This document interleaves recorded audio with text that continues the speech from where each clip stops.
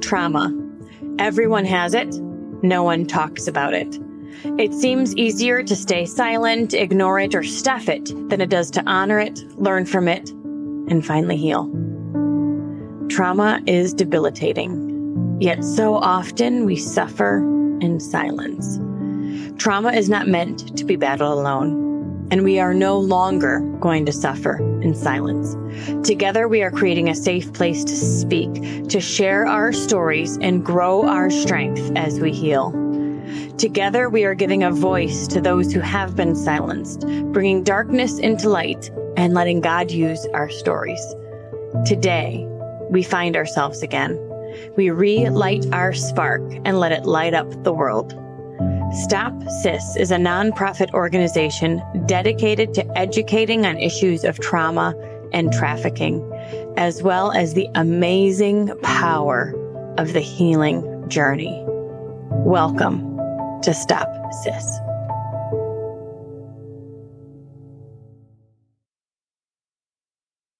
Hey, you guys. Welcome back to Stop Suffering in Silence. My name is Denise Walsh, and I'm here with co-host Rachel Timothy.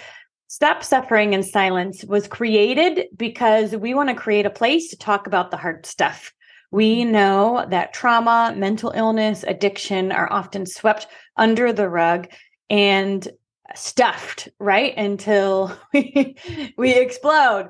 And finally, when we do start talking about it, we realize that other people have experienced something similar. And so today we want to kind of take the rug off of mental illness and what that looks like to live with somebody in your family that has mental illness and how to potentially set boundaries or support them in the process.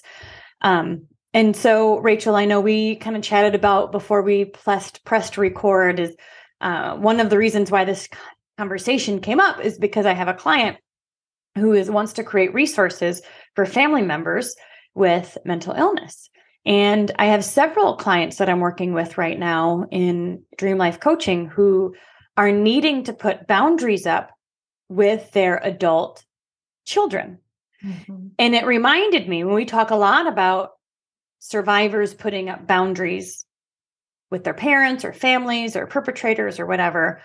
But it reminded me that the other way sometimes has to happen too, where parents need to put boundaries up with their adult children because their adult children are not either being safe, they're not stable, and they're really invading their boundaries. One thing you said to me recently, you said about a friend, you said, we love her with boundaries, which to me kind of means we love her in arm's length a little bit. And it got me thinking, and I thought, you know what? I love everybody with boundaries. Because even if my mom were to invade my boundaries, I would have to say, no, this is my boundary. And so I think everyone, whether they're a good friend or my mom or my dad or my sister, if they're invading my boundaries, then I have to be more firm on what my boundaries are. And so basically, I'm living with boundaries with everyone. And I've learned that's the most healthy thing for a relationship. Like to love somebody is to have boundaries. Yeah. Because it's healthy for both sides. Right. And so I think when we have the discussion of how to set healthy boundaries, whether it's with a child who has mental illness or addiction and is in their own spiral, or with a parent who's invaded and, pushed boundaries, I think in order to be a healthy person, we need to have boundaries. We need to know what they are, and we get to practice communicating that to others. Yeah. And I keep thinking to myself that it's something that we also get to teach our children. Yeah. Because as they grow up, they will experience all sorts of, maybe mental illness from friends or addictions or whatever, and understanding boundaries and how to set those and why they're important. I think every kid needs that. We need to make like a boundaries 101 class in high school. Yeah, we do. Because so I got another one. This is not like a diagnosable mental illness, but it's certainly a theme in our society. People pleasing. Ooh, guilty. Yes. Well, how many of us say yes to something we don't really want to do? Out of fear of letting somebody down. I hate disappointing somebody. Even when I hear stories of somebody having to like stand up to in a conversation, like my anxiety starts because I'm like, oh, I just hate the thought of disappointing somebody. Right. And so I think boundaries are powerful for everybody to practice. Yeah. So we aren't, I want to say like drug around by what life brings. Like we know, just because someone asked me to go to the store doesn't mean I need to go to the store. I can decide how I spend my time.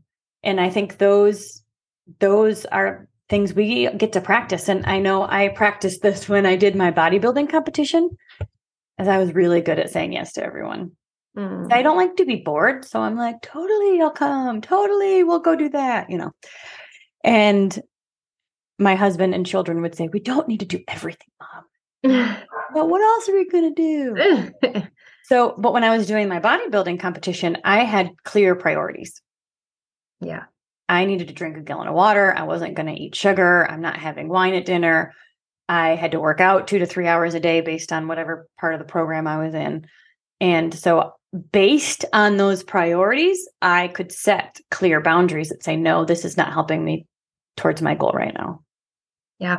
And it made you more successful and it helped other people around you understand. Like they didn't have to sit and wonder, oh, I wonder why she's not going out with us. Like they know because your boundaries were clear. And I could say, no, this doesn't work for me right now. So there's a couple ways that there's physical boundaries, there's sexual boundaries, emotional boundaries, spiritual boundaries, financial. There's a lot of ways, time boundaries that we can kind of put up. And I think the first thing that we get to decide or kind of figure out is what our priorities are, what we want life to look like. So then we can decide what our boundaries are too. What do you think? Yeah. And I think sometimes we have to let go of, I can't think of the right word, but I don't know. I think of Christians and grace. And I think it almost seems like boundaries and grace can't coincide. And it's really, divorcing somebody who is abusive and has a mental illness and, is spiraling. Like we get caught up in how can I fix it? How can I help them instead of the best thing for everybody in this moment is boundaries. And when I was learning a little bit about boundaries not too long ago, it talked about how God created boundaries. There's boundaries that stop the ocean from becoming onto the land. And like there's boundaries all over the place because boundaries are what help you function and be healthy relationships together. And I don't know that, but well, and boundaries make it very clear. And I think it allows people to own themselves. If I give you the power that you make me mad, or because of you, I lost my job, or you need to come over and fix me. There's a lot of boundaries being pulled at here. And the reality with that is I'm not taking responsibility for my own life. And so when you set boundaries, if somebody is continuing to, pull at you, you're giving them a chance to take responsibility for themselves. And everybody needs a chance to do that. Because that's how they will heal. Yes. And that's how they will know I need to get help. And if they don't recognize that, then that's on them. Right. Right. So go ahead. How many, and I know you won't have like this set answer, but let's say it is an adult with an adult. How many times? You hear in the Bible 70 times 7 or whatever, how many times do you allow somebody to cross boundaries with you before you say, okay, this is not working? Yeah. And I think it depends on the relationship. That's for sure. A friend, I would be able to cut much faster than a family member. But a family member, even at some point you say, this is not the way I want to live. Your crisis is not my crisis. And your crisis is bleeding into me. And so I have to set a boundary. Do you do slow boundaries with family members, like slowly fade back? Or is it like, whoop, nope, we're cut off? Well, again, and I think it depends on the relationship. I think you want to be first communicate the boundary. And why? And Maybe. like, this is what I need. This is what I expect. This is how I need the relationship to work. And if it's not happening, then I think, I mean, if violence is involved, you guys, that's a hard no, right? If Right. there's violence, then that's a hard line. Get out, get safe. No matter how many times they apologize and say it's never going to happen again. Like, no, that's the domestic violence cycle. And addiction is similar because it's like, oh, everything's fine. And then the person goes on a binge and comes back. And now they're either angry or absent or whatever. And then, oh, I'm so sad. Like, I'm sorry. And honeymoon phase. It won't happen again. And now I'm a binge. And it goes. And so domestic violence is similar to that. When you're on that cycle, you need to do something different in order for the cycle to break. Yeah, because you will continue to be a doormat until you decide not to be a doormat, and then they will have to, and they'll be forced to change or leave. Yeah. So here's what you can say, and I think this was helpful when I was learning about this to know what words to say, because sometimes you go, well, how do I kick someone out, or how do I set these boundaries, or how do I say I'm no longer talking to you? One, if you're in a domestic violence situation, is just to say, you need to leave right now. Not, I want you to go. No, you need to leave right now. Mm-hmm. Yeah. Yeah. Firm, bold. If and that person you need 15 minutes to pack your stuff and get out. We're not, I mean, and I think this is communication 201, maybe not 101, but 201, is like when you're in a combat with somebody, an argument, short to the point sentences. You are not emotional. You're not giving a lecture. You're not talking about how bad it is. You're saying you need to get out right now. Mm-hmm. Now, if they won't get out, then you call the police to escort them. Yeah. One thing that I've researched recently as far as mental illness and everything goes, if you're considering narcissism as a mental illness, is they say, do not argue with them. No. Do not point out their narcissism. It will not end well. Whereas other mental illnesses, depression, anxiety, you probably, I mean, that's safe, but narcissism, do not try to confront them. No. And I just think it's an argument that's going nowhere. You know what I mean? Mm-hmm. Like, you're not going to be able to say that for them to go, oh, you're right. I'll change. You know, and so at that point, you just say, my first, because you know your priorities, my first priority is to keep me and my children safe. So you need to leave.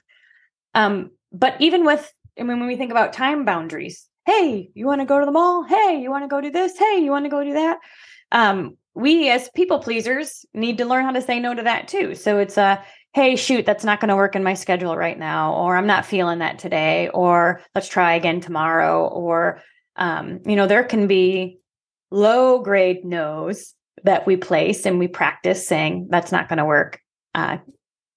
Sorry, I'm not available, whatever it is. And then there's these high grade no's, you need to leave right now. And so what's your thoughts then in the other sense? If somebody is setting boundaries with you, is that a point where I need to take an internal look here and figure out there's something I'm missing about my relationships? Yeah. I'm picking up what you're laying down, friend. Yeah. Not you're mean. Right. Or everybody's against me. Right. But maybe I need to take an internal look here. Right. And I think the question would be, is everything okay? Yeah. Have I done, is everything okay? Because what I wouldn't want is somebody to set boundaries because they're depressed and they just don't want to hang out. And now they're so I would want to ask about that. But I also would be, I want to be open to, am I invading your space? So is everything okay? And see if there could be a conversation about that. Yeah. Yeah. And I mean, I guess having the understanding and expectation that when you are talking with somebody who's battling a mental illness, if they are not doing the things that they need to do, like the getting help, going to counseling, taking the medicine, then these conversations might not go. They're not helpful. No. I mean, I think that's the reality, right? If somebody is an active mental illness, meaning they're not treated, or an active addiction, or even a personality disorder, I would say. You're saying the sky is blue, they say the sky is black, you're living in two different worlds. So it's like not helpful to have a conversation if somebody's in a manic state, let's say, or, binging. And you need to get help yourself. Yeah, I think that's the thing too, is, that's why Al-Anon exists. There's AA for addicts and there's Al-Anon for supporters, because supporters need support. Yeah. I think it's great that your friend is wanting to write a book about how to help supporters of children who have mental illness, because it's probably not talked about near enough. Yeah. I have my notes from our call yesterday. So I'll tell you her framework that she's creating. And then when she gets it all done, we'll have her back and interview her. But the framework we brainstormed last night for the book and the program and anything that she creates was education. Mm-hmm. So what is mental illness? Because oftentimes parents are like, what's happening? We don't even understand. And so education about mental illness, behaviors, all that kind of stuff, expectations. So life is not going to look the same that you imagined it. Yeah. How do we grieve that? Have realistic expectations, that kind of thing. Yeah. And then the third E was effects. So acknowledging that this does impact and affect my life. Mm-hmm. And so coming to terms with that. So then we talked about grief, resentment, taking your thoughts captive, really talking about how I can take care of myself as a person in the midst of uncertainty, chaos, or, whatever's happening around you. Yeah, because I can imagine as a parent of multiple kids, and if you have one that's battling with a mental illness or an addiction or whatever, you almost feel like you have to choose. Because in order for you to be as healthy as you can be for your children, you're going to have healthy boundaries, which feels like in a way you're not choosing your child that's battling right now. That's not the case, but that is the lie that we might fall, or the trap we might fall into. Because truly what that child needs is a chance to fall down and pick themselves back up. Mm-hmm. Yeah. Is there any words that you've learned to practice when it comes to boundaries? I heard one recently. It's not mind-boggling, but it said, no is a complete sentence. Yeah. And I've always kind of been I've always kind of known that if you try to explain your no, then the person's going to persuade you into realizing you were wrong or whatever. And I'm easily persuaded. And so if I can just simply say no and not give them any information to try to persuade me, then that is best. Yeah. No, thank you. It's not going to work today. Mm-hmm. Not aligned with my goals. Yep. Right. But even as a kid, if we have our children practice setting boundaries, I think they could just say, shoot, or not going to work. Yeah. And looking back at my life, and when I was in my deepest, darkest times, there were people who had to set boundaries with me. And it was painful. And I remember feeling like, see, something else is wrong with me. Like it's not healthy for people to be around me. But it opened my eyes to who I wanted to be, and the friend I wanted to be, and the mom I wanted to be, and the wife I wanted to be. And even though it was super painful, it needed to happen for them and for me. So how did those people set boundaries with you? What did they say? Well, they were just not around anymore, really. There wasn't too much of a conversation. I'm trying to think, but I just remember like their life went on and mine stayed where it was. And I picked up on it, and I was jealous, and it hurt, and it felt like, our family was a little bit ousted, and it was painful because that's not what I wanted. That's not the person I wanted to be, but I wasn't healthy at that time. I really wasn't. And I needed to come to grips to that. Right.